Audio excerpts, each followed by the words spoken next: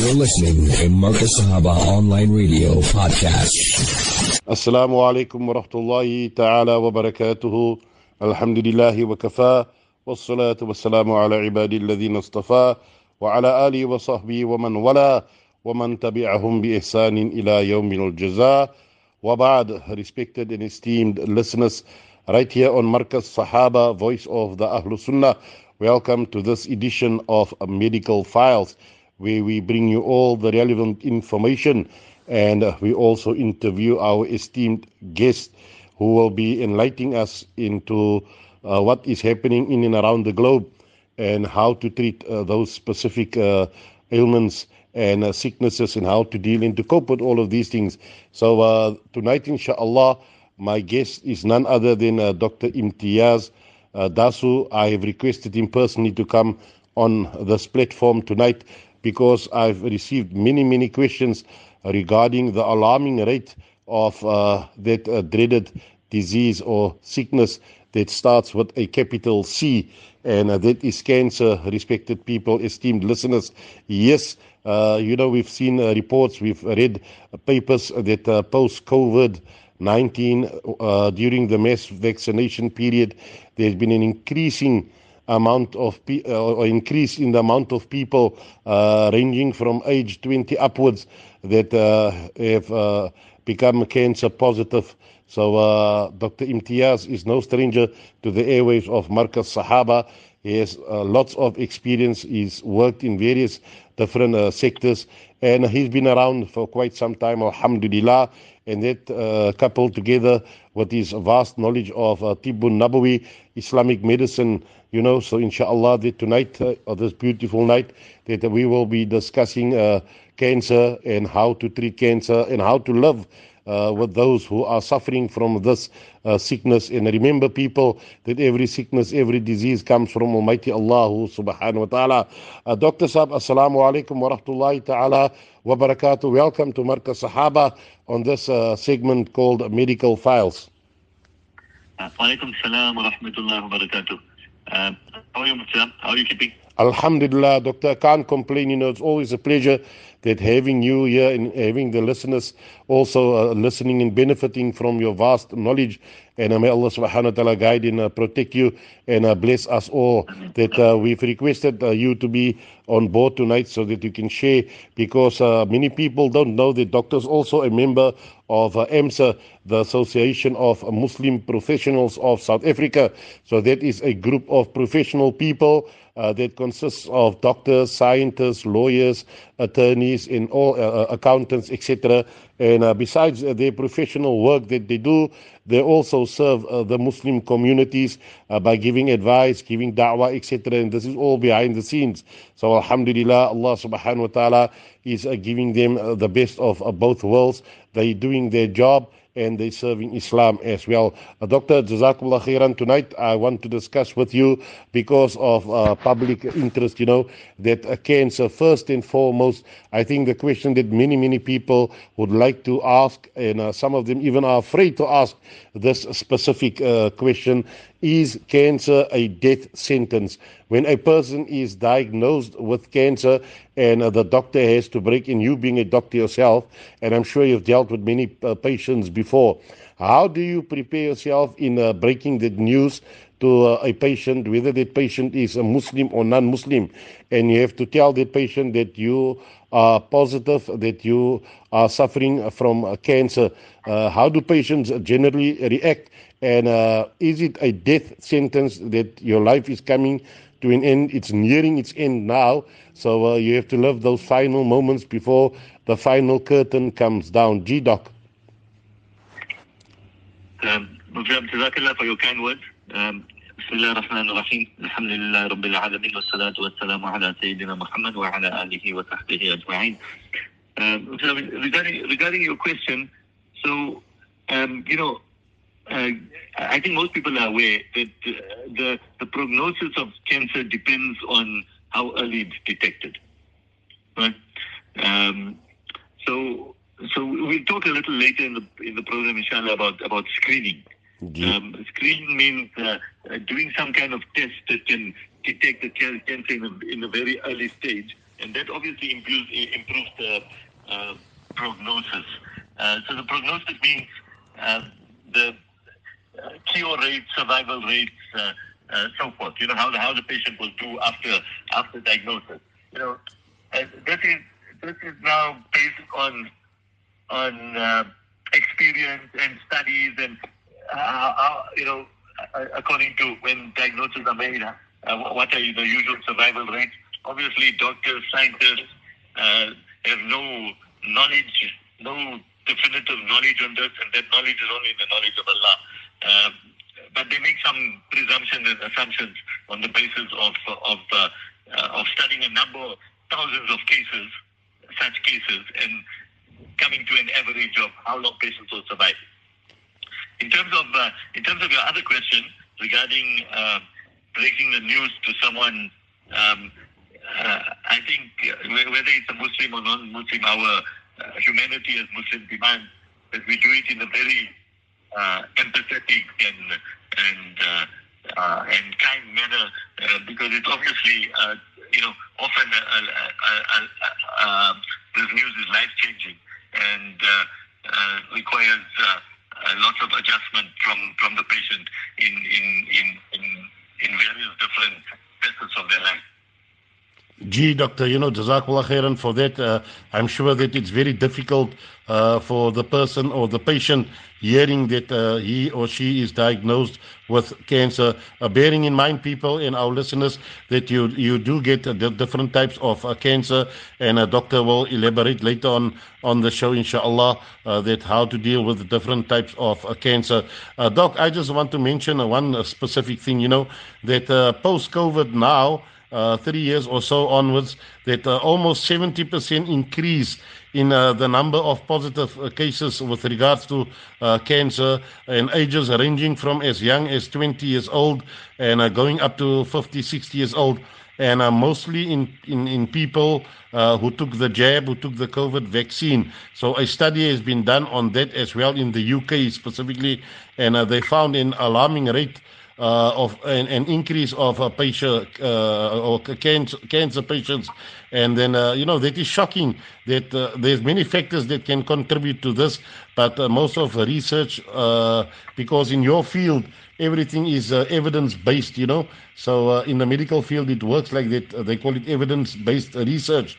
So one research study showed that perhaps the vaccine could be directly responsible for that. Doc, your comments? I just, at the outset, I'd just like to make a disclaimer that I'm not an oncologist, right? I'm not a cancer specialist. We're talking generally about cancer. Gee. I'm not giving specific advice on specific treatment. Every patient needs to be assessed independently by a competent, generally an oncologist. But as I suggest to our listeners that you consult with an oncologist who is not so tunnel vision, that is not prepared to look beyond established Western medicine protocols and treatments for cancer. There are a lot of alternative therapies that have benefits. I'm not saying you only use alternative therapies. I'm saying there's, my personal experience is that the combination of Western medicine and traditional herbal Ibn Nabawi treatments, healthy eating, avoidance of especially refined foods, refined carbohydrates, refined sugars, that definitely makes a difference. So don't go to an oncologist who's just tunnel vision and not prepared to look at alternative therapies that may contribute to positive treatment. Okay, regarding this increase in the numbers, I've seen some graphs which indicate that the predominant increase is in skin cancers. So I can't give an exact explanation for that. Look, there's definitely been established evidence that the vaccine has and is related to certain heart abnormalities, conduction abnormalities in the electrical circuits of the heart, and inflammation of the lining of of the heart. It's called myocarditis of the lining of the heart and the muscle cells. The muscle cells are called the myocardial cells. So the inflammation of the muscle cells of the heart themselves, myocarditis, with sudden death and clotting and so forth. So there's definitely more evidence related to that. Obviously, specific, what we call randomized double-controlled trials, where you do long-term studies on patients who've been vaccinated and not been vaccinated, and account for other risk factors. Then that will, those studies will take years to complete. But the preliminary evidence does point to particularly heart-related defects, especially with regard to the Pfizer vaccine. So that has to be taken into account. Recently, I've been reading articles about the increase in cancer-related illnesses.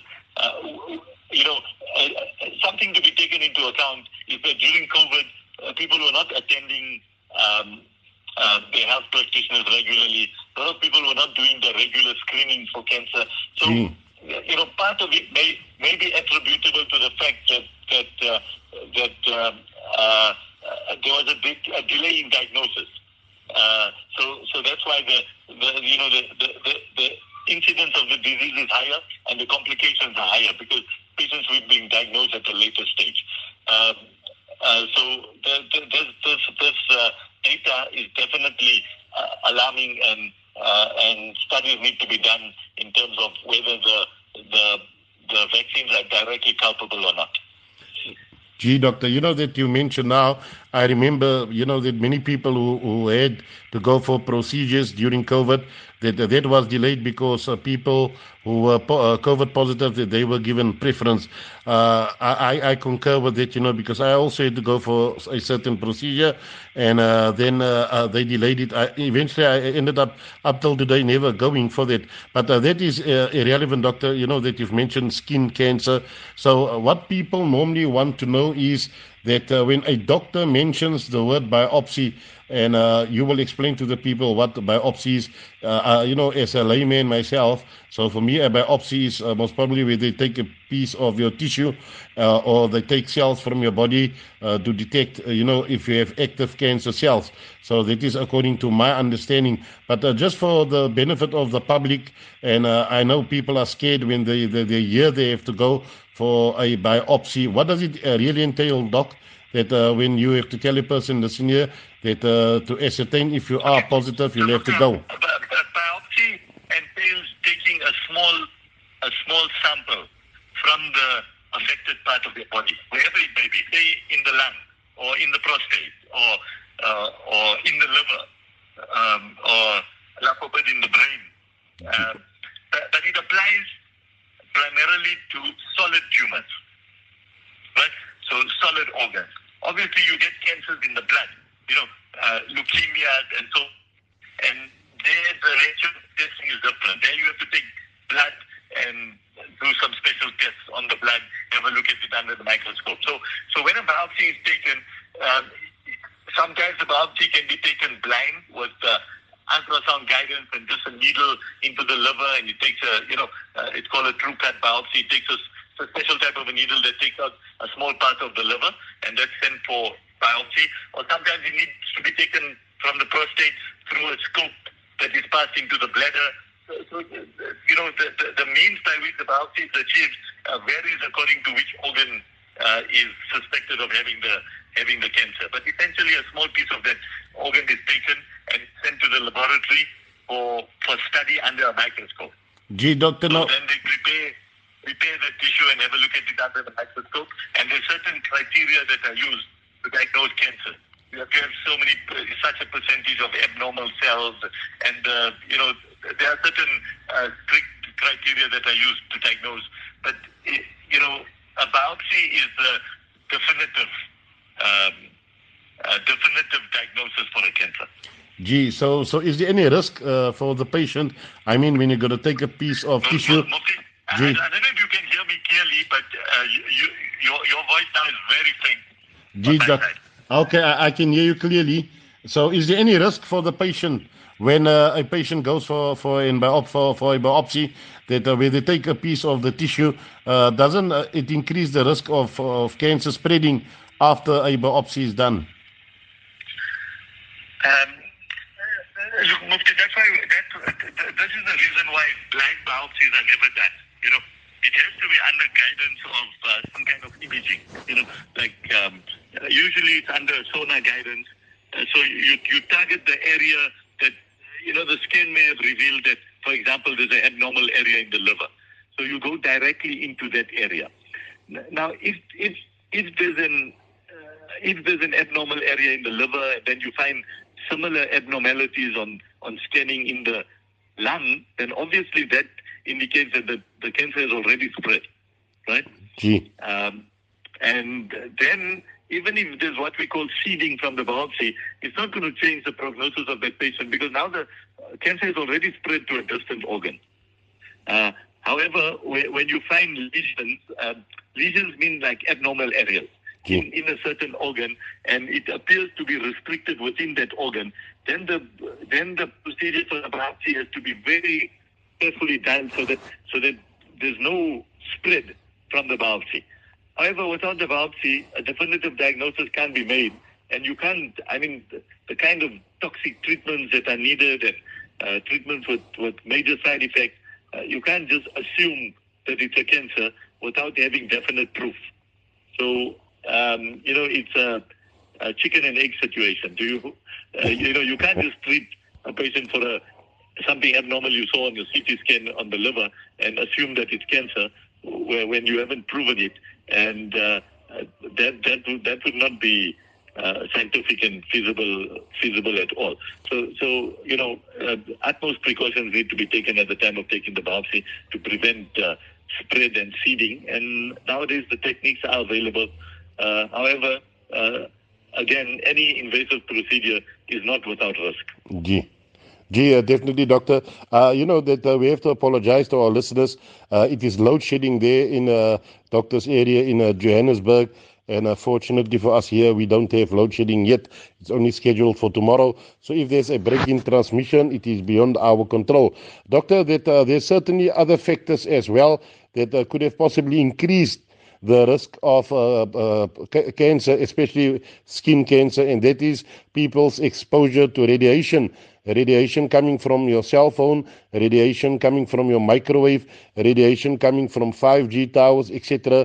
We are bombarded, we are being having surveillance in and around us.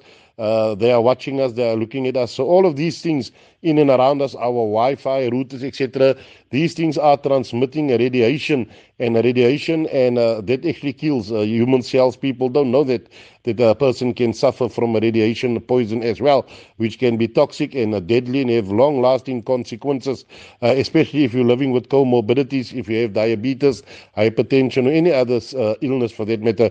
Do you think that if people had to make lifestyle changes and cut down on the usage of appliances or gadgets or move to an area where there's less radiation, then that would improve their health quality, specifically patients with cancer, Doctor?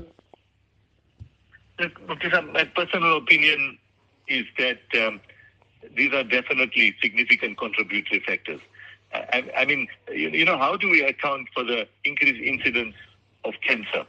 The large increase in the incidence of cancer in this century. Let's just say in the 21st century, compared to previous times, even taking into account earlier diagnosis, earlier treatment, better detection techniques, I don't think we can adequately account for the increase in the incidence without factoring in the causative agents such as radiation and all the things that you mentioned, including cell phone towers and devices and all the modern amenities that we seem to be completely dependent on. And secondly, I think in terms of the food that we're consuming. I mean, we know the hadith, I'm sure you'll be able to quote it. I don't know the exact wording, but just to paraphrase that most or many diseases arise from the stomach. Gee. So I don't know what the exact wording of the hadith. I'll come across the note also said something to that effect. So, I mean, we've been told about this 1400 years ago, and now physicians and scientists are discovering that, for example, genetically modified foods and preservatives in a lot of foods and so forth are major contributory factors to ill health. Yes, especially processed foods, Doc. Definitely. So I think we're going to have another program regarding this. But the radiation factor, in Switzerland recently, in the last year or two, they've banned mammograms. Gee. I wanted to highlight that now, that the two things, mammograms, and secondly, that we need to have a special program just dealing with radiation and radiation poisoning. I think many people are unaware of that, but that will be a separate program, most probably just before Ramadan, inshallah. But you were discussing mammograms, and can you just enlighten the people what's a mammogram? We try and get an oncologist, cancer specialist on, to give us their take on that. Yes. So regarding the mammogram, they found that that the detection rate was low, especially in patients who had a low risk for cancer.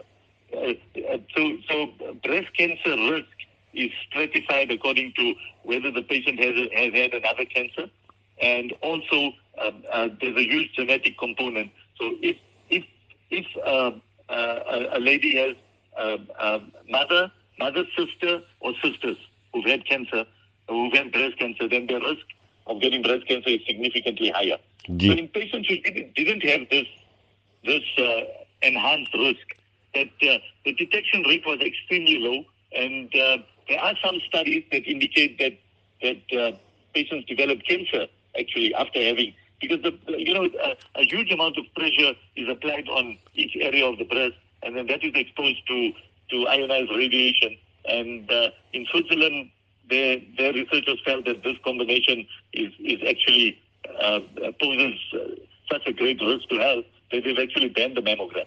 There are alternatives. Ultrasound works, especially in younger women and women with dense breast tissue. Ultrasound has a reasonable yield. And there's another procedure now called MBI, which works on molecular technology, and it's a field called nuclear medicine. So those are specialized techniques which need to be discussed with your oncologist at the time. So doctor, so you're basically saying that people who go for screening, who goes for mammograms, specifically females, because they are the ones that have to endure all of this. So what about false positives? Because in this case, if they have to go, yes, the ratio or percentage of false positives, people are being diagnosed with breast cancer, but in reality, it doesn't exist in them, so that's a false positive. So it becomes a lucrative business for big pharma companies and those people who are raking in millions, having subjected women to these type of tests and screening. Okay, you're completely right, because what is the chain of events is that the mammogram cannot make a diagnosis. The mammogram is suggestive of cancer. What's the next step? The area where the mammogram was abnormal, they do a fine needle biopsy. They put in a needle and take out a piece of the tissue, and then often it comes back negative. But I mean, the whole procedure, patients have to go to theater, and it's a money-making racket. And there are some women who are being encouraged to do mammograms every year, which is really ridiculous. Unless they have such a high risk of cancer. But obviously, even in that scenario, the alternatives need to be explored, because unfortunately there are some specialists who are just tunnel visioned, and they will just follow this protocol, and everyone must, like puppets or dolls, must fit into their boxes. So I mean that's really not the practice of medicine, because every patient is an individual and needs to be treated as such. Yes, they make us believe that it is the absolute gospel, and because they call it evidence-based research, we don't know who's behind the research and what is the the objective behind it. But at the end of the day, it's all about making money, because that woman needs to go into theatre, she needs to pay a medical aid, she needs to pay for this procedure, etc. At the end of the day, the hospital and the fraternity is making money from false positives. The same thing they did during COVID time, people, right here on Marcus Sahaba, Voice of the Ahlul Sunnah, where we only speak the truth. What our esteemed guest, Dr. Imtiaz Dasu, giving us the facts. Doctor, you've also mentioned, that we've spoken earlier, and you've mentioned something now that brings a hadith to my mind, and that is alternative therapy for cancer. So during the time of Rasulullah sallallahu alaihi wasallam, and we've discussed this many times during COVID, the incident of camel urine mixed with camel milk. Now, from, I'd just like to point out now that what you've mentioned now, the World Health Organization or World Health Organization, whatever you want to call them, they outright claim and reject that it does not hold any specific benefits for patients suffering from cancer. And then when you look at the independent research that has been done in Saudi Arabia and other places as well, and this you'll find articles, research articles, peer-reviewed articles that has been published, that they're actually busy extracting nanoparticles from camel urine, because nanoparticles has that ability to penetrate deep into the tissue, the actual affected area. And this was divine from Rasulullah sallallahu alaihi wasallam, that he prescribed camel urine mixed with camel milk. Now, I'm not saying that it is permissible, because ulama differ with regards to its usage, and it will only be allowed in case of necessity. But independent studies have shown that now in science, during the advent of science, that people found out that it has cancer properties, anti-inflammatory properties, antimicrobial properties, and all of these things, which Rasulullah gave that time when he did a prognosis on those people who came from Uraina, the tribe, and they were cured. It's only now that we found out that the benefits of alternative therapy, doctor. So how do you reconcile that, because some patients actually went for alternative therapy using camel milk and camel urine for 6 days up to 30 days, and they felt better, and some of those cancer cells actually were destroyed in the process. And here you have this body, WHO, rejecting all of that evidence and say it has absolutely no medicinal benefit for patients suffering from cancer. Gee. Mufti, few points quickly. Western science and Western pseudoscience, whether they agree with it or not, if Nabi Sallallahu Alaihi Wasallam said it's got cure, then we believe it, whether the evidence is there or not. That is the difference between us and the atheist practice, those who practice atheist Western medicine. Gee. So, Mufti, I just wanted to make one comment about evidence-based medicine. It's been proven that there have been major manipulations, perverse incentives in studies which were supposed to have been ironclad studies proving the benefits of certain medicine. So this concept of evidence-based medicine in the Western world has been really what's the word? Word is not coming to me. Has been really manipulated to the purely for the benefit of profits. So there's evidence-based medicine and evidence-based medicine. So we need to take that into account. The emergency authorizations for the COVID vaccines, we know what corruption took place there. We're still waiting for answers, doctor. Taken the vaccines are crying today. Because when they were advised not to take it, then we were dismissed as quacks. Yes. So everything must be put into context. Everything must be put into context.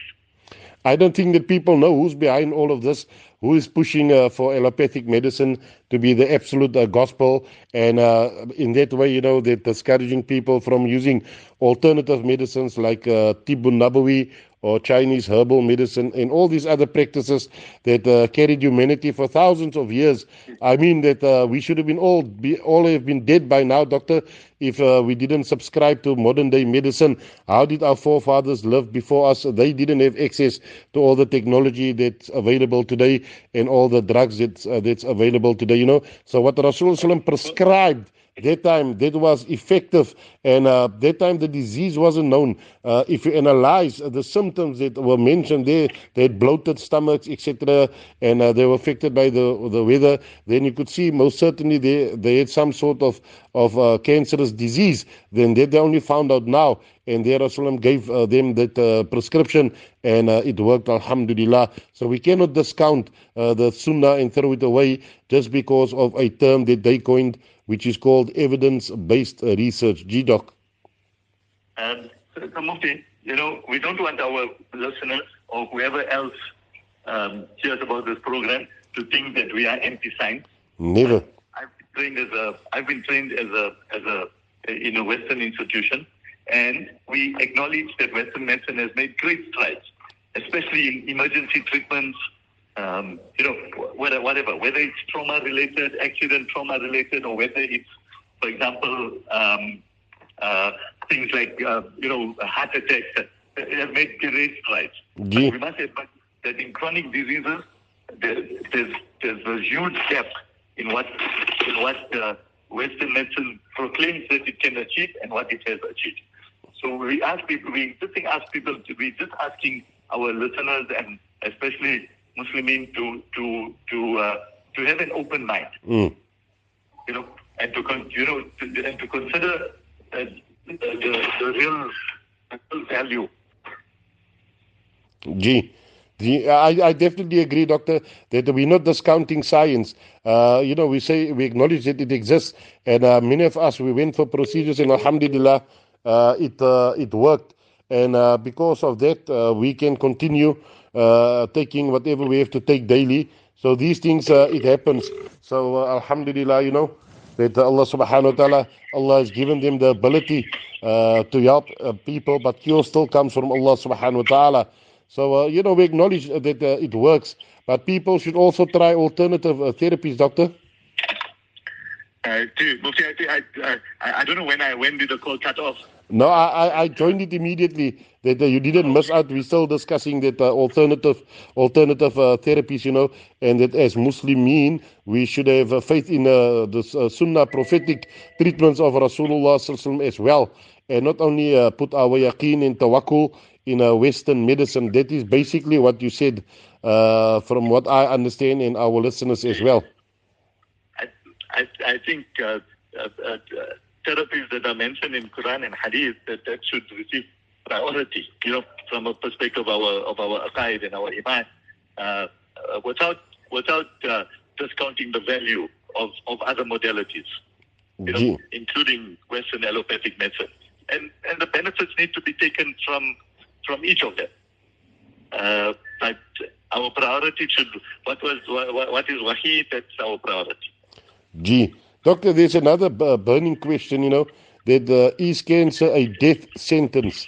I think I mentioned it in the beginning of this show, that when people are diagnosed with cancer, does it signify that your time is near? Because I know of cases, I know people personally that were given 6 months to live, and then they continue to live for 10 years after that, 8 years after that, etc. So sometimes a false pretense is made that you're only going to live based on the evidence that's available in front of you and how bad the body is deteriorating.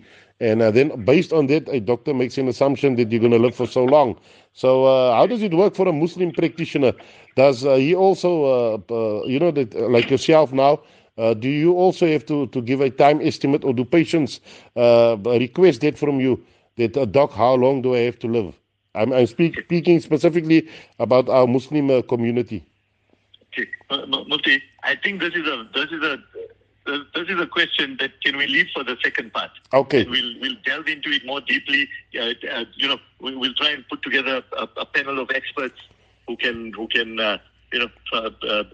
advise, even proper trained Tiba Nabawi specialists and natural medicine practitioners and as well as Western trade oncologists. And inshallah, we can address this, I think, maybe in the second part of our... I want to do that, Doctor. You know why? Because we want to combine Tibbun Nabawi with allopathic medicine on one panel so that the people can listen for themselves and benefit from there and see that sometimes we're not at variance with one another, but we're only selecting the best option that the body will be able to withstand, and not just the pumping of drugs into your body. So when it comes to therapy, normally, doctor, that the people most likely that they will be offered chemotherapy.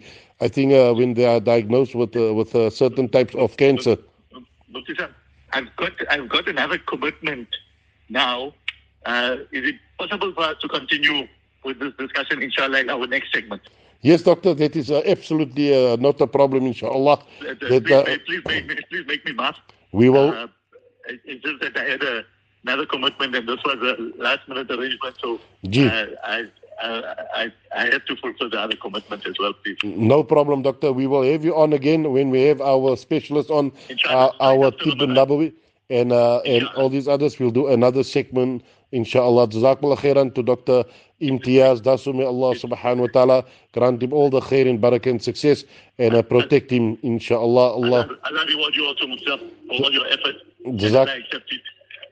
Jazakallah khairan, doctor. Assalamu alaikum wa rahmatullahi ta'ala wa barakatuh. Jazakallah khairan. Our respected listeners, that was Dr. Imtiaz Dasu discussing, the people and patients suffering from cancer, and highlighting a few points that it could be attributed to the mass rollout of vaccines that we've discussed so many times before. We were vocal, and many ulama spoke out against it. Other ulama were inciting and citing the various verses, and they were encouraging people to take the vaccine, and no one is taking responsibility for that today. Those people who promoted the usage of vaccine, they have to go and study and look at the patients and people who are suffering from this, or at least from the side effects of vaccines and its usage, and how dangerous it is, because we had an untested product that was declared fit for emergency use.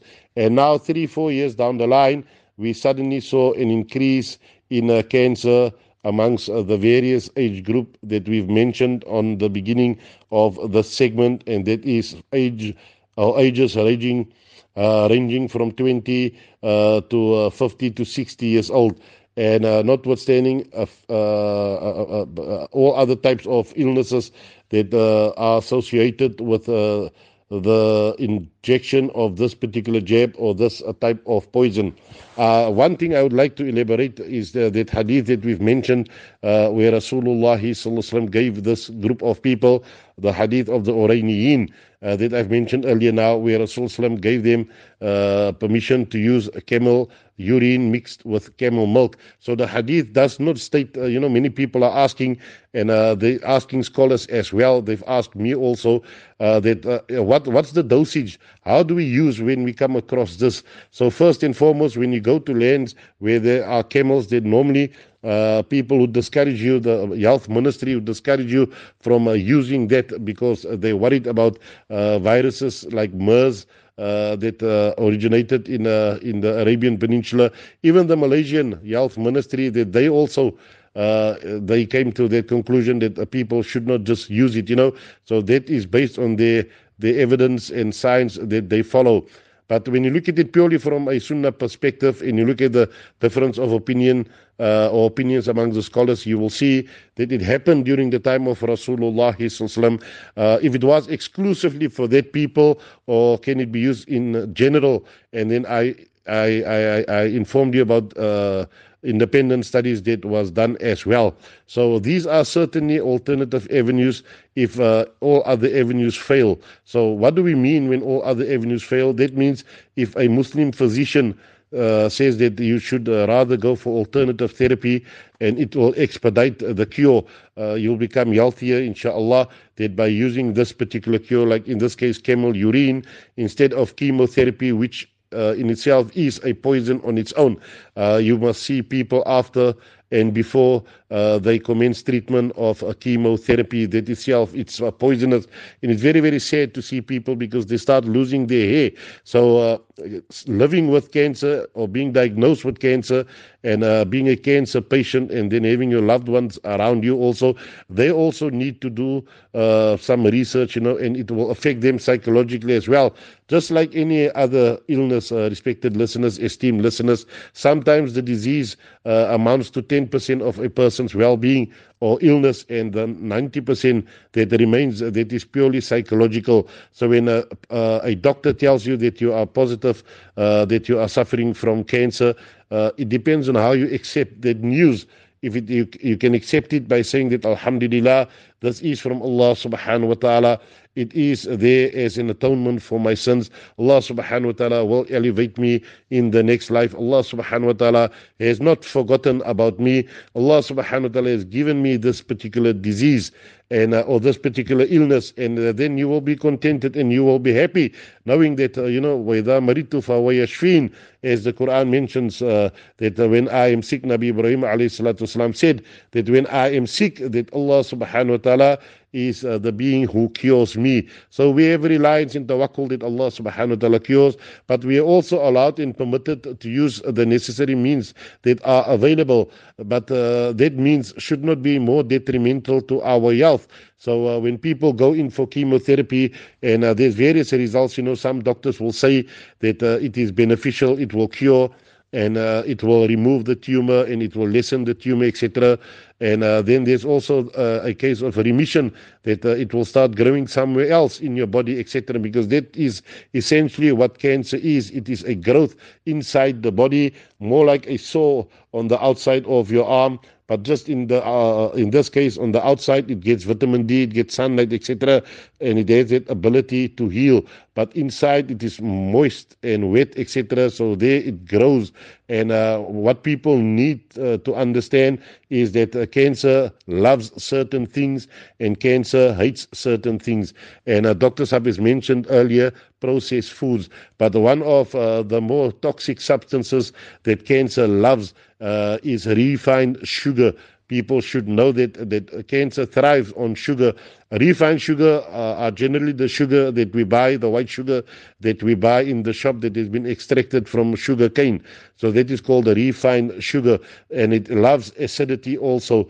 And some of the highest levels or doses of acidity comes from refined sugar. So people generally suffering from cancer, that is one of the foods that they need to avoid. They need to avoid anything that has excess amounts of refined sugar in it, whether it be soft drinks, whether it be cakes, whether it be biscuits, anything that is produced commercially. These type of things, that will exacerbate the cancer that is in a person who's been diagnosed with it. So that's why Allah subhanahu wa ta'ala has commanded us to eat healthy. Allah subhanahu wa ta'ala has commanded us to eat that which is pure, and that command was given to the prophets as well. That is what cancer loves, so people need to stay away from that. So towards, you get different stages of cancer, stage 1, 2, 3, and 4. And stage 4 is normally the end of the line, is where your life will near its end. And that is when people suffer from pain, and people will suffer, tremendously. And at that point, there's basically nothing that doctors can do for you except put you on some morphine and put you on some drugs that will take away some sort of nausea that you might be suffering from the intake of morphine. And that is what they do. They will have to increase the dosage of morphine to sedate you so that you don't feel that pain. So you will be in a semi-conscious state, and that is when your body tissue starts to eat away from inside, depending whether you are suffering from cancer, lung cancer, stomach cancer, cancer of the pancreas, etc., all of these things. There's also another aspect that I would like to discuss with our listeners tonight, and that is a product called as an alternative therapy, and it was discovered recently, and that is vitamin B17. You might not have heard of this before, but vitamin B17 are the seeds that you'll find in stone fruit. Stone fruit will be cherries, stone fruit will be apricots, stone fruit will be peaches, and all these things that we find during our summer season. So these things are called stone fruit. So if you do your own research, and that is what Doctor alluded to when he said that we should not only accept whatever Western medicine has given us, because definitely, respected listeners here on Markaz Sahaba, you know that we will not live longer than which Allah subhanahu wa ta'ala has decreed for us.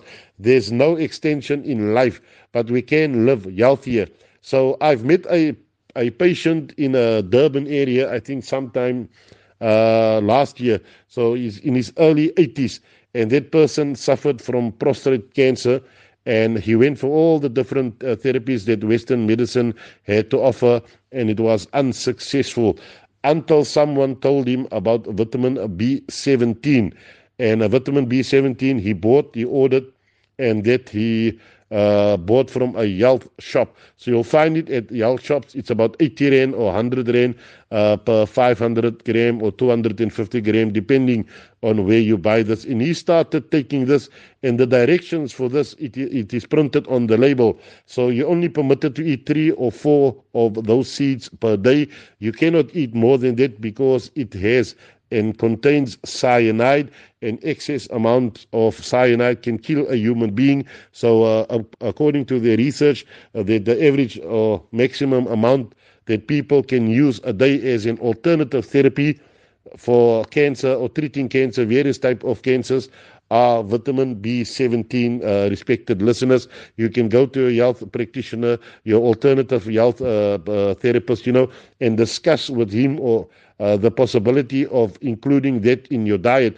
And when I spoke to this person, he said that after usage, he went back to the doctor, and the doctor was quite amazed that there was absolutely no trace. And this is, Allah's my witness, this is the actual truth that happened. We had this conversation, and there were other ulama present as well.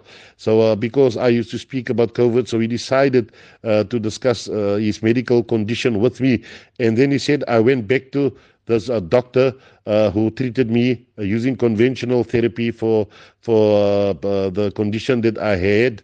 And he said had, So when he said had, I said, so what you're saying that you don't have it anymore? He said, no, it's gone. When they did a biopsy again, when they took samples of my tissue and they checked my cells, etc., it was completely gone. So vitamin B17 actually eradicated the existing cancer that was in his prostate, and it also cured him completely. So alhamdulillah, Allah subhanahu wa ta'ala has not sent down a disease, except that Allah subhanahu wa ta'ala has also sent down the cure for that disease. And that is the belief of the Muslim Ummah, of the Ahlul Sunnah wal Jama'ah. So you'll find it, respected listeners, in the fruits that I have mentioned now. So these are natural anti-cancer or therapy that kills cancer cells in a patient. And how magnificent Allah subhanahu wa ta'ala has created this universe, that these cures are placed in and around us. And that's why we have specific fruit in specific seasons that we have to enjoy, because that is what the body requires during that particular season. Allah's given you watermelons, and Allah's given you sweet melons in summer because of its high water content. If you're not diabetic, then you can consume of that. And Allah subhanahu wa ta'ala has given you guavas, and Allah subhanahu wa ta'ala has given you oranges in winter season, because your body needs more vitamin C during those periods. So dehydration, for example, during summer, you'll need that summer fruits, and in winter, you'll need your winter fruits. And that is how Allah subhanahu wa ta'ala has placed cures in and around us. It is just that we became so indoctrinated by listening to what Western medicine and those people who are promoting Western medicine, in many cases, they're only in it for the money. Yes, as Doctor has said, that they've made strides over the years, and they have cured certain illnesses, certain diseases. And with regards to surgery as well, there's many procedures that they can do that can save the lives of many, many people, and that we acknowledge and that we salute. But where you can find alternative therapies that are less toxic on your body, less harmful to your body, then you can engage in that also, but also after consulting a medical practitioner, a specialist in the field, a naturopath, or someone who deals with Tibbun Nabawi. There's so many alternative therapies out there. It is just that it has to do with our yaqeen. Our belief is in modern medicine, and that's why we adhere only to what these people are telling us. So you know that we have to find alternatives. We have to think back to the time of Rasulullah sallallahu alaihi wasallam, when none of these procedures were available, and they had to do what was available. So some of the medicine and remedies that were prescribed by Rasulullah sallallahu alaihi wasallam, that came through wahi. Allah subhanahu wa ta'ala, of course, had revealed to Rasulullah sallallahu alaihi wasallam, and then others that was readily available was because of people's vast knowledge of medicine, even during those days. And medicine are normally based on experience. After experimenting with certain ingredients, you will find out which thing works the best for you. Something might work for you, but it won't work for another person. That's why even there you still need the advice of a medical practitioner. Why? Because Rasulullah sallallahu alaihi wasallam has warned us, and this is very important, respected listeners. Sometimes we give medical advice, and we are not trained and qualified to do that. As far as ulama are concerned, that many of them, they study Kitabut Tib in the final year, or in the final year. They will do all these chapters which are included in the various compilations of the books of hadith that they study. So don't think that ulama are oblivious of Tibbun Nabawi. They know. It is just that they don't have an audience, and when they do speak and promote Tibbun Nabawi, alternative therapies, then the first question people will ask is, where is your medical qualifications? So I normally reply to them that since when is your particular allopathic practice the absolute gospel? Where did Allah subhanahu wa ta'ala reveal that only your type of medicine that you practice, that is the absolute gospel, and the truth is only in that? Because science has shown us so much different things, And speaking on the topic of cancer, one should not forget that a product that was so commonly used by many of us, and I think most probably still being used today, that has been banned completely in the United States, but it is still exported to South Africa, and some other countries, that also causes cancer. And you can read about this, is Johnson's and Johnson's baby powder, that it has been banned, and they were found guilty, and they were sued for billions of dollars because of not disclosing the fact that it causes types of cancer. And here we were using it innocently because we were taught to believe that it makes the baby smell better. It is the pH balance of that particular product is absolutely spot on, and it is not harmful for babies. And all the while that product might have stimulated the cancer cells in you. All of us, we have cancer cells in us. Some of our cancer cells are active, some of our cancer cells are inactive. Those people with active cancer cells, they will get these tumors, and they will get these different type of growths that will grow into their body, and it will spread from there. So, so products like this, if people don't do their own research about it and read about it, then they will be oblivious. They will go out and purchase it, and they will use it. Why? Because science has dictated to them.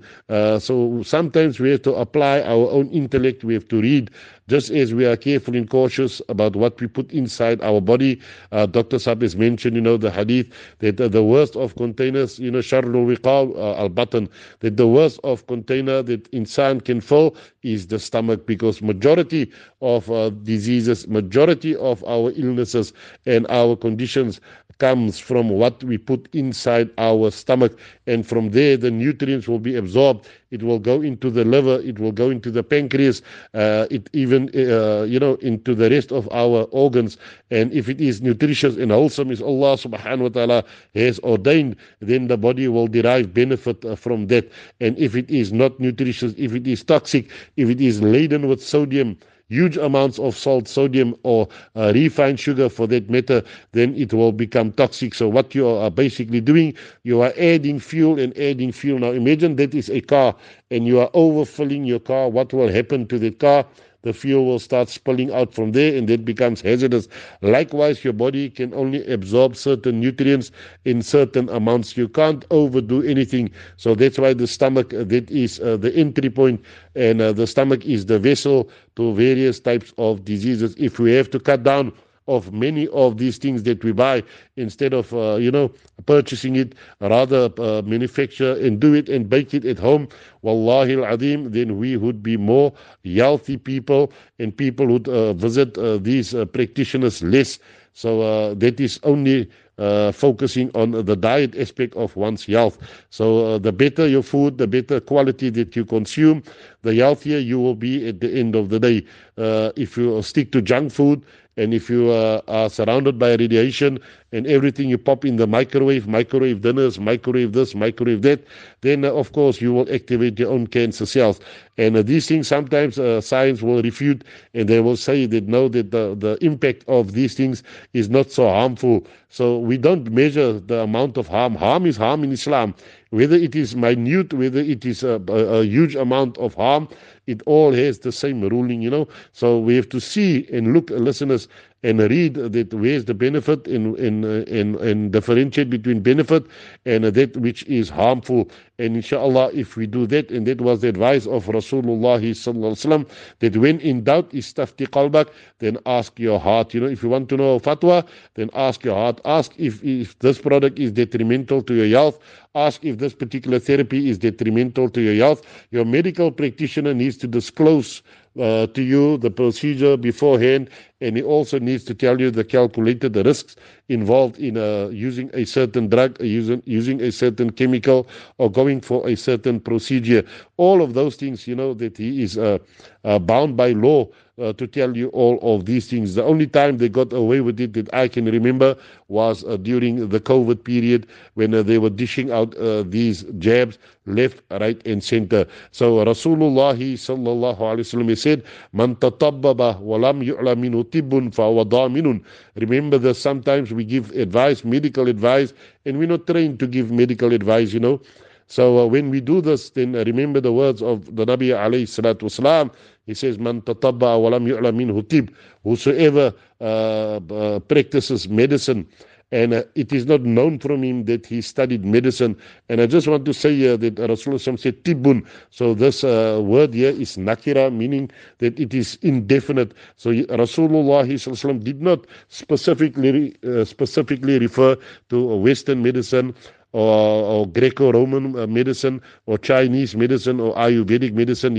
He said generally, with whatever medicine is being practiced out there, whosoever engages in that, and he is not known as a specialist, he's not known as a person who knows medicine or who knows pharmacology, the combination of how to mix drugs, etc., to cure people, فَهُوَ ضَامِنٌ, then that person at the end of the day, he will be held responsible. He is liable. If something happens to that patient, then he should be held accountable for that. However, on the contrary, if that person is known, he studied, he trained, and he has his expertise, and he conducts in a manner that, and according to the ethics of Islam, then inshallah, then that job will become a reward for him as well, because he is engaging in treating the creation of Almighty Allah subhanahu wa ta'ala. So we should be careful, non-specialists should be careful that how we conduct ourselves regarding these things. May Allah subhanahu wa ta'ala put khair and barakah in all of this, inshallah, until we meet next time right here on Markaz Sahaba with me, your host Ibrahim Smith, on Medical Files. Assalamu alaikum wa rahmatullahi ta'ala wa barakatuhu.